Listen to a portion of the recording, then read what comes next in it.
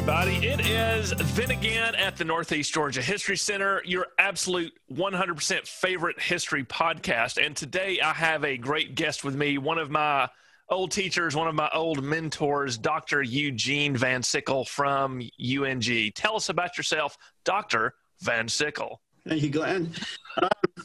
I'm Gene Van Sickle, and my official title is the Assistant Vice President for Strategic Student Success Initiatives at the university, but I'm also a history professor on the faculty. You might be wondering what Student Success Initiatives is all about, and the quick version of that is that I work with faculty and across various units at the institution to design and implement student success programming. I asked Dr. Van Sickle to come in and have a chat with me about who I think is one of America's most misunderstood, if he's even thought about, presidents, John Quincy Adams, sixth president of the United States, a one-termer, but arguably one of the people who came into the presidency better prepared than any other human who's ever gone into the office. Would you say so? I think that's a fair assessment. In terms of, his life experience prior to the presidency, he was definitely well qualified. And I think you'd be hard pressed to find many other presidents that had the same level of experience and had accomplished as much as what he did prior to becoming president. And then more important, what he did after serving as president. He is a bit of an anomaly in that regard. Give us just a little bit about the experience and the qualifications you're talking about pre-presidency. So very early in the history of the United States, after we move into the constitutional period, he was selected to be a minister. And so Washington sent him to Europe as a minister. And so he did that for approximately 6 years, right about. And then he came back to the U.S. and was elected for his first term as a senator. And so then he served in the Senate until he was then chosen by Madison to be a minister to Russia. And so he went off and did that. And then he returns again to the U.S. to serve as a cabinet member for Monroe as Secretary of State, which is, I think, probably most historians would argue that's where he had the most significant impact on U.S. history, was in that role. And then after the presidency, he served, forget now exactly, I think it was 9 terms in the House. So 9 terms, so 1830 to 1848. So he's a senator, a couple, 3-time minister to a foreign country. Then he's vice president, he's president, and then he comes back and he's in the House of Representatives. All he needs to be is a Supreme Court justice for the trifecta. Well, he argued some cases in front of the court. The most famous, of course, was the homicide. Tell us just a little bit about that. There's a bit of, I think, argument about his exact position when it came to slavery. Generally speaking, he was anti-slavery, not always necessarily that forceful about it. He did protest quite vociferously Hammond's gag rule that was put in place in 1836, and he was instrumental in getting that repealed. But then, again, the most famous instance was this ship, the Amistad, which was a mutiny against Spanish slavers. And so he argued on behalf of those slaves in U.S. court. You can go into a couple of more examples because I know there are some. He has very strong personal feelings about slavery, about U.S. sovereignty, about the separation of powers. But when it comes to getting things done in government, he's willing to work with people. He's willing to compromise for what he sees as the best way to get things done. Given his history, do you consider that a personal compromise, or do you think that makes part of his genius so genius? Well, to some extent, I mean, that's partly where he reflects his father, right? Neither one of these men, especially as president, were, I guess, what you would call politically pragmatic. They tended to ignore the politics that was necessary to be successful sometimes. But yes, when it came to actually achieving goals and getting work done, an example here would be he endorsed Henry Clay's American System as an example, right, which is about using federal resources to invest in infrastructure, right, for the economy, those kinds of things. He was very much interested in supporting scientific research and those kinds of things. Y'all have to remember this, using federal funds today for national infrastructure is just a foregone conclusion, but we're talking about the days when this was first being decided, and he was in favor of that. Yes, I sometimes joke about this, and maybe I've even done it with you in classes, but with students. Had the term existed, John Quincy Adams probably would have been branded a socialist. Right, right, because he believed in like we said, using national funds to improve the quality of life for everyone across the country by expanding commerce and making things available, and even a little bit of unsanctioned expansion southwards. Yes, and that's one of my favorite parts of his record. Interestingly to me, though, as president, when he promotes those kinds of things, I mean, he wanted to use federal funds to create a national university. That's one of the reasons he didn't get reelected. Most Americans, including his successor, Jackson, were absolutely opposed to that kind of use of federal funds. But it's interesting when he makes an argument for those things. The idea of a national university, we don't think too much about that now. I mean, the Department of Education funds universities all across this country. And he was one of the first advocates of doing those kinds of things. Of course, it's not that folks thought that universities were bad. It was just the question of who pays for it, the local area, the region, the state, or the national government. Right. By that point, you're starting to see state schools, right, state higher education institutions. And so most people, the attitude was that was something better left to the states to do. Right. And, that was Jefferson's approach. That's why we have UVA, because he basically set that up. Yes. University of Georgia follows a similar model. And I think that was somewhat, I wouldn't call it entrenched. And, when he's making arguments for that in 1825, but I think the framework is there for replicating that. The next big evolution of that, of course, is land grant institutions, which starts during the Civil War. You talked about, as president, both he and his father not being terribly, maybe not politically savvy is not the word, but politically uncaring. It seemed almost like, I know John Adams almost considered if the popular opinion was in favor of something, it was probably wrong and he should be against it. Was his son as bad as all that? He might have been worse. In the context of the 1820s, he was, I would call him obstinate when it came to reading popular sentiment. Now, this is, I think, one of the reasons why his legacy is what it is post-presidency when he serves in the House. He was a man of principle, and he stuck to that principle no matter what. And when you're running for re-election, that's probably not a good strategy. Let's talk about that. Let's talk about his efforts to be reelected and what the incredibly well-educated, experienced man from Massachusetts came up against with, well, let's just say Andrew Jackson. You know the history of how he became president in the first place, right? And that led to great controversy because there was essentially the decision had to be thrown to the House because no one had won the majority. And Henry Clay, who was one of the candidates, threw his weight or support behind John Quincy Adams. And there were conditions to that led to, the Jacksonians arguing that there was a corrupt bargain that had taken place because Clay was supposed to become Adams' Secretary of State, which everybody assumed was a path to the presidency. So you have that controversy. And so then Jacksonian supporters basically spent the next 4 years organizing and preparing to make sure that didn't happen again. Now, I think John Quincy Adams is, and I wouldn't say that this is the first time this happens. The first one I would say would have been the election of Jefferson, but Jackson taps into this populist movement, I guess we could call it. I mean, it changes politics, I would argue, in the United States in an enduring way. And John Quincy Adams, he refused to do those kinds of things. He wouldn't campaign for himself. He didn't think it was dignified to campaign.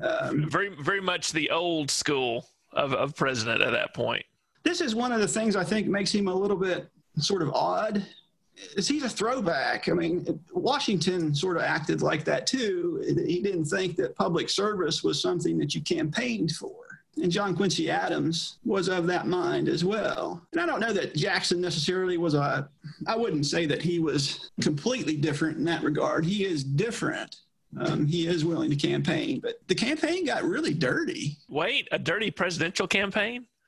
Yeah. Well, the personal attacks, the mudslinging, again, not the first time that happens. Not the last.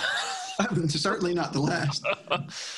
In recent history, at least, when a president leaves office, whether it's after a successful run for a second term or an unsuccessful one, they tend to fade into the background. It's sort of tradition now that people, when they leave office, are hands off. They keep their opinions to themselves.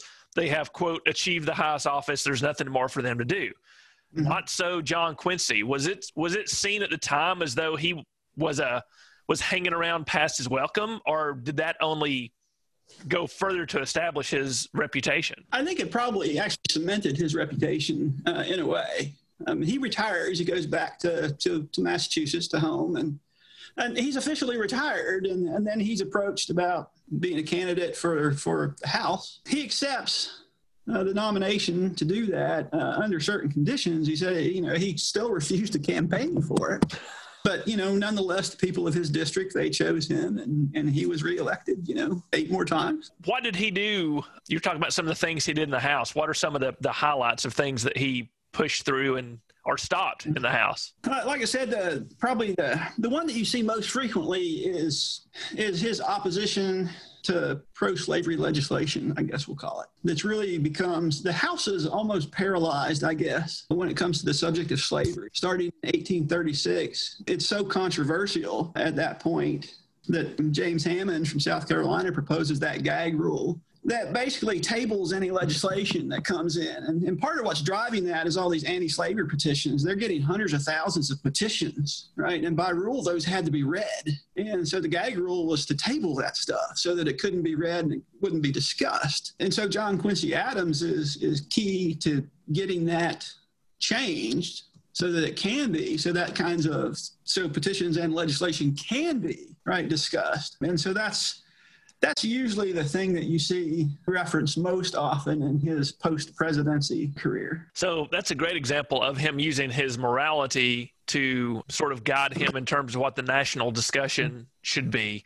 If you would, go into a little bit about the Florida situation that happened a little earlier, but how was that a compromise? I mean, tell us about Florida, and then tell us if that was a compromise of his personal feelings in favor of national unity, or how did that work out?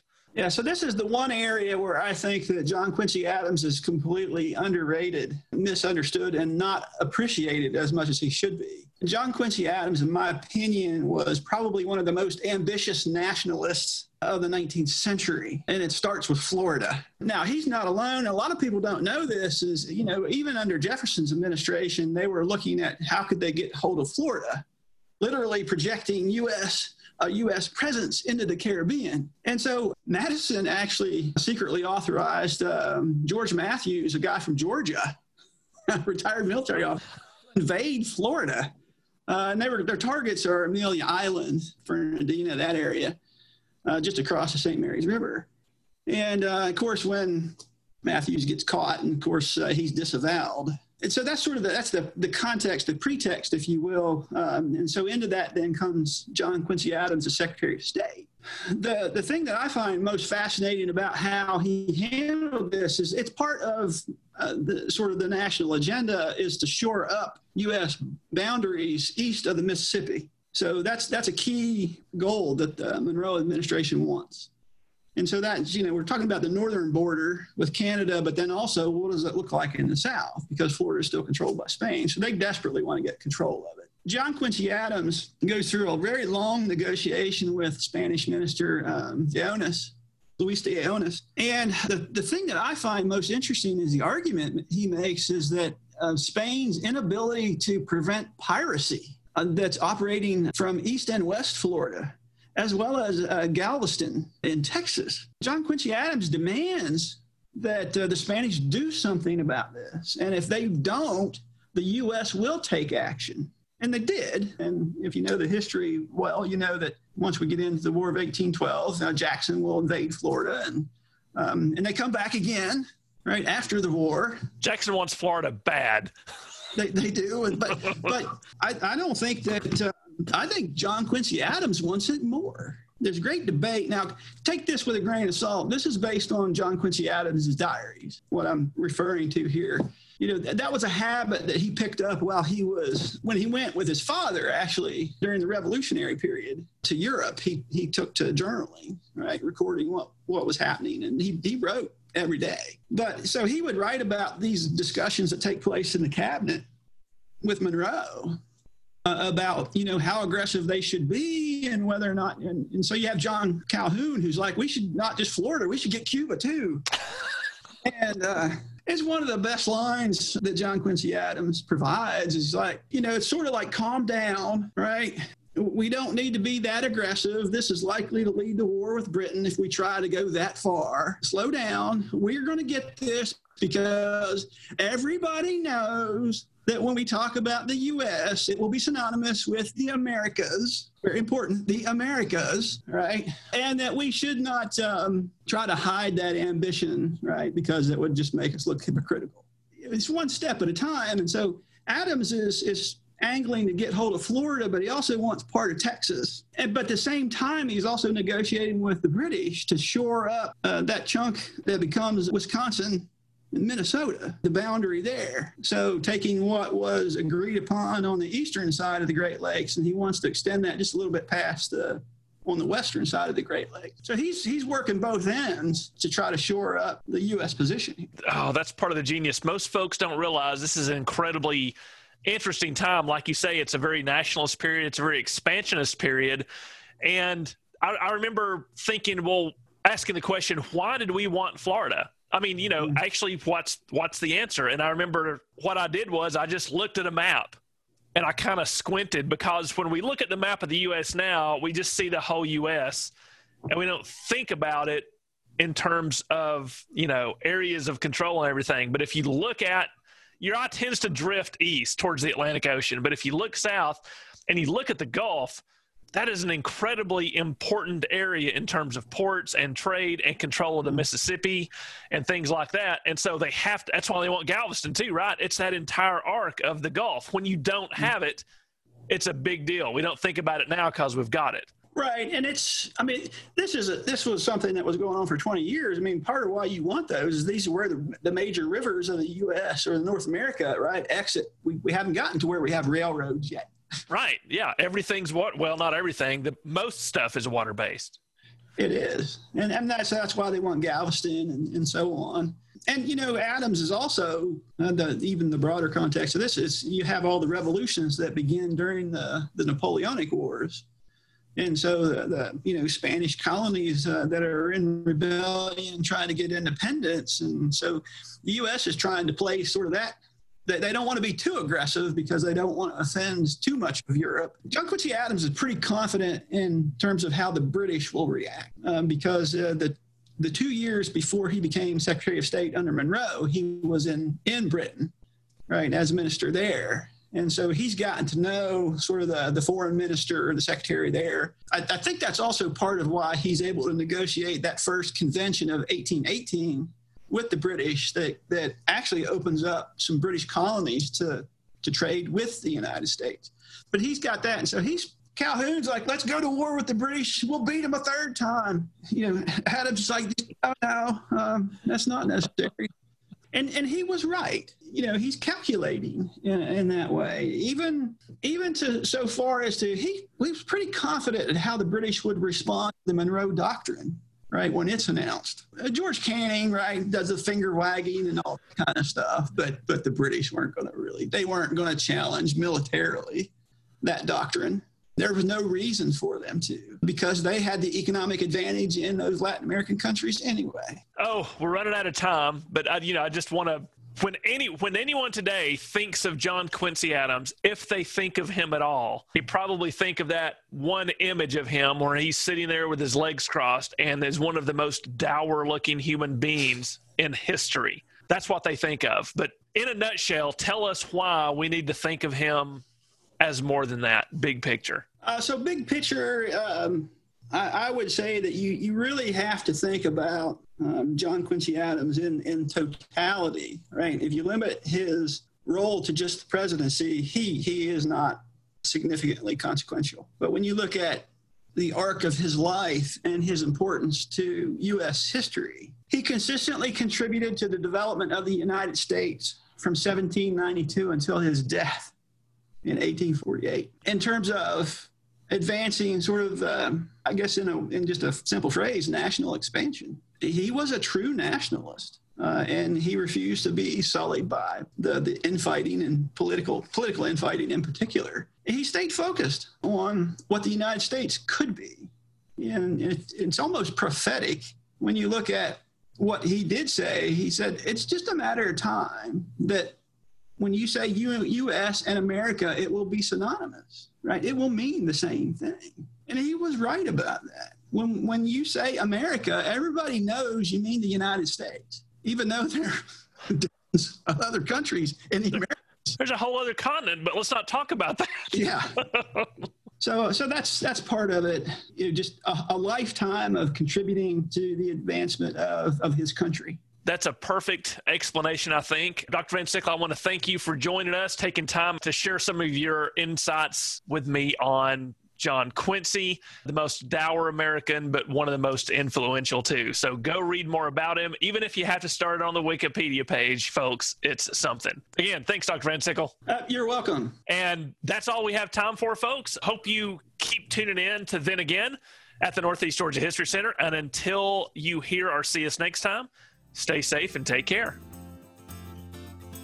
Then Again is a production of the Cottrell Digital Studio at the Northeast Georgia History Center. Be sure to subscribe and leave us a review. It really helps other people discover the show. We also hope you'll join us for our free weekly live stream programs on Facebook Live and YouTube Live every week at 2 p.m. Eastern. Just search for the Northeast Georgia History Center and we'll pop right up.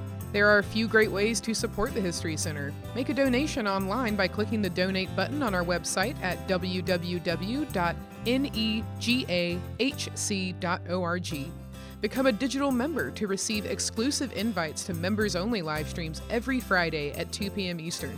Our next members live stream is a virtual tour of the 18th century White Path Cabin here at the History Center. Digital memberships are as low as $3 a month or $35 a year, and you can register on our membership page at www.negahc.org. We also have an online gift shop with lots of great items for all ages. Again, at www.negahc.org. We'll see you next week for another episode of Then Again. Thanks, y'all.